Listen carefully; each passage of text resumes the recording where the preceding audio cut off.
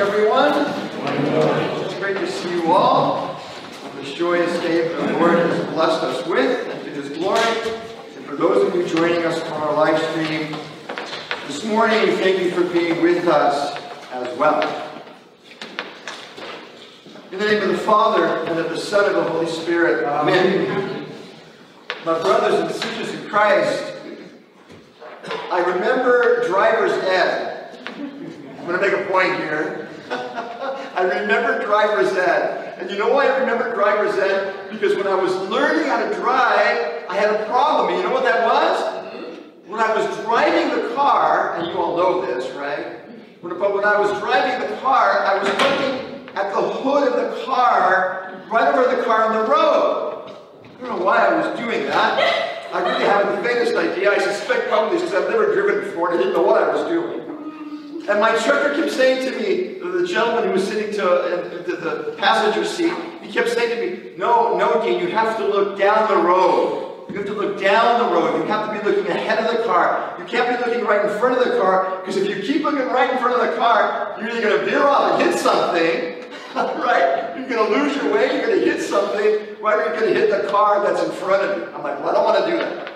So I learned in driver's ed that you always had to look ahead of the car, right? So why do I share that little analogy with you this morning?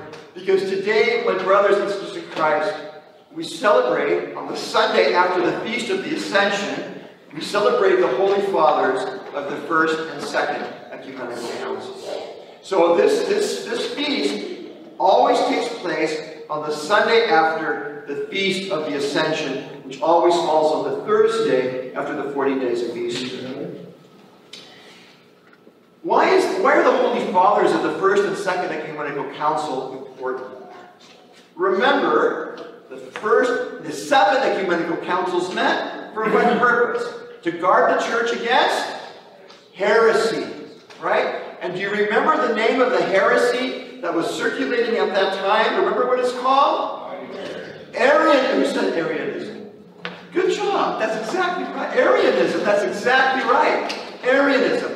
And Arius was a priest from Alexandria, and Arius taught that Jesus was not fully God.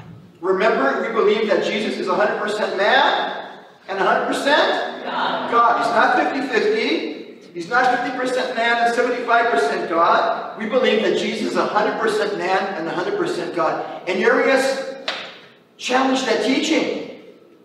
Arius said, that's not true. Jesus is a superhuman being. He may be a great teacher, but he's not fully God. And that, my brothers and sisters in Christ, is a dangerous teaching. Because what that would mean is that, of course, we wouldn't have salvation in Jesus Christ.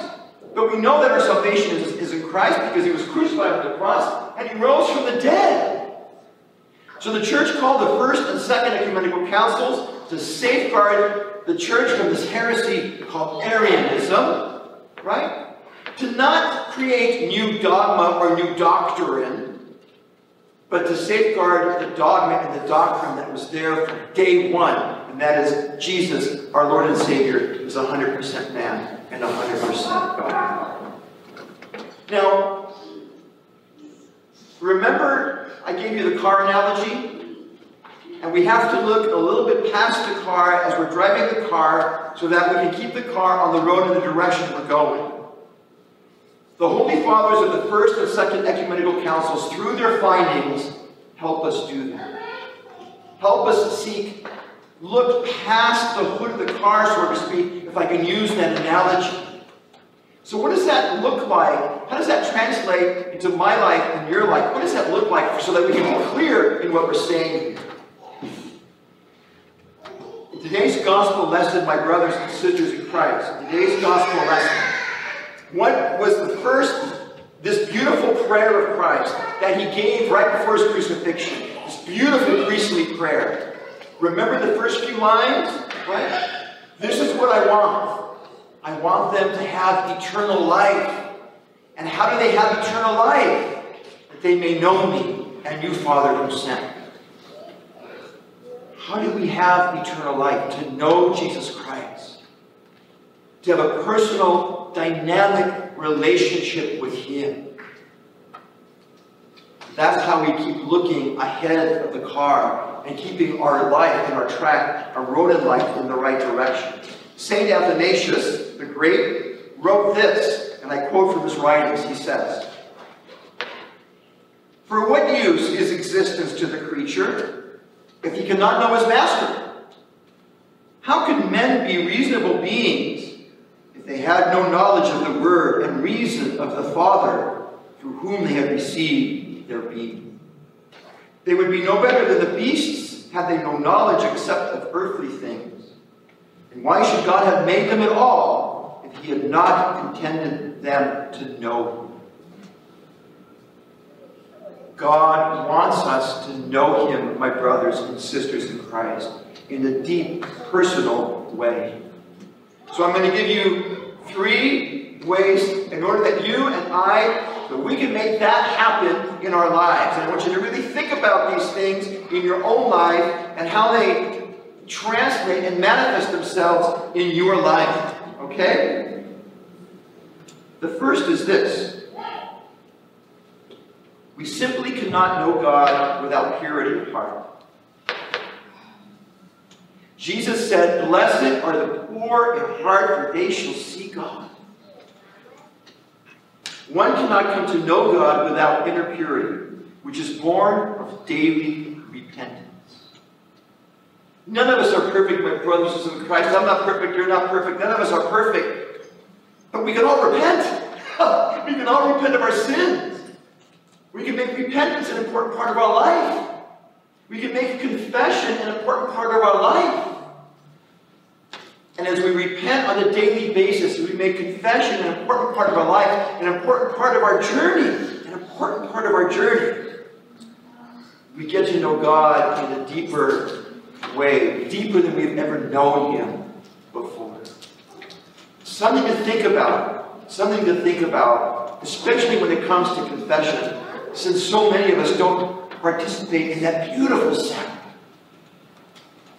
So the first is, we simply cannot know God without purity of heart and walking a journey of repentance and confession. The second, in addition to purity of heart, we cannot know God without the Holy Spirit. As St. Paul says in his first letter to the Corinthians, chapters 12, he says, "No one can say Jesus is Lord except by the Holy Spirit of God." The elder Silouan of Mount Athos, who died in 1938, right, wrote on the Holy Spirit the following, and I quote from his writings. He says, "We may study as much as we want, but we shall still not come to know the Lord unless we live according to his commandments. For the Lord is not made through learning, through the power and grace of the Holy Spirit.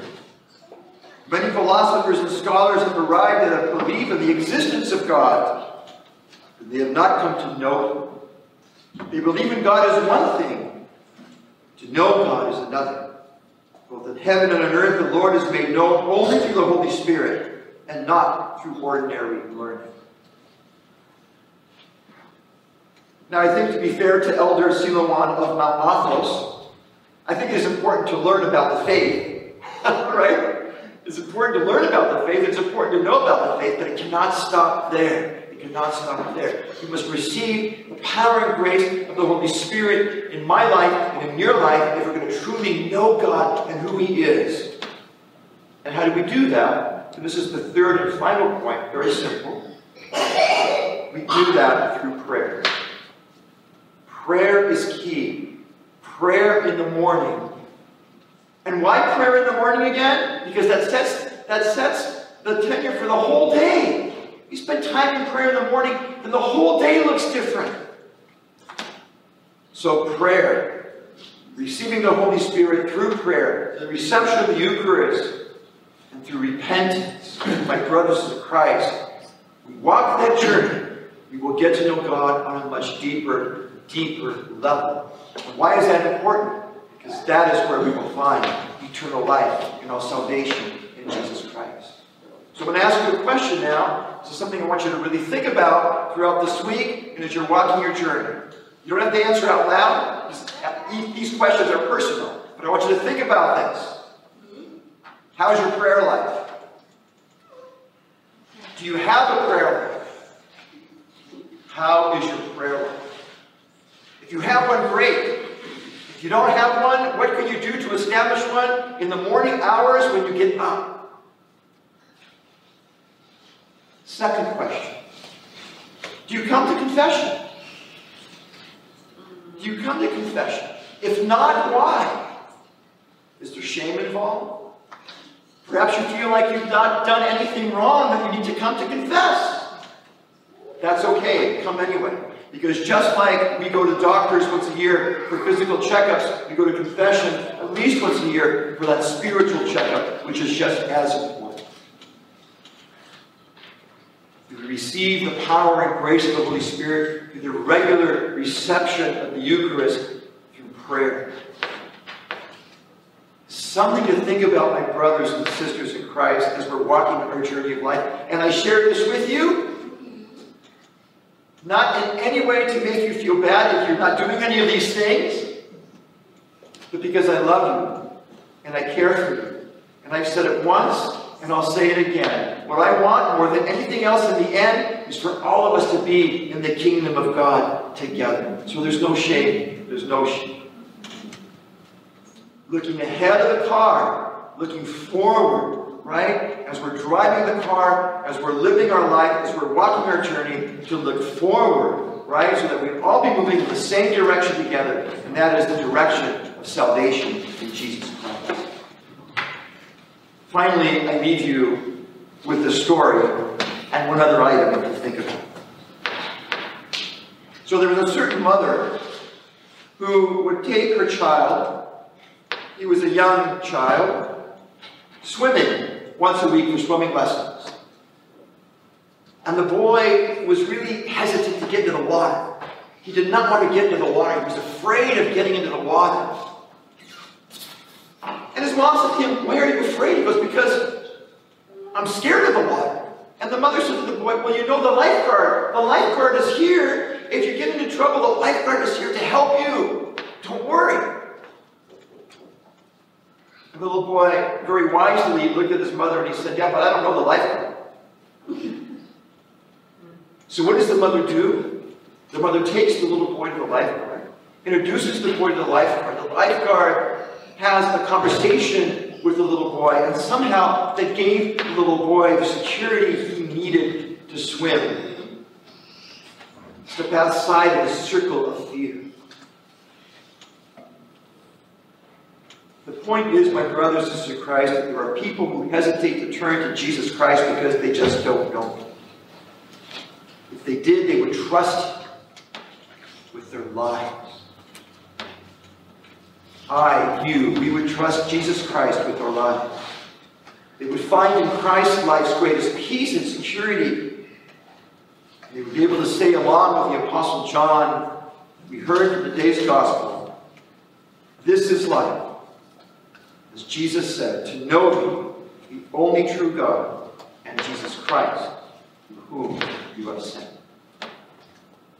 May our Lord and Savior Jesus Christ bless us all and keep us in His care.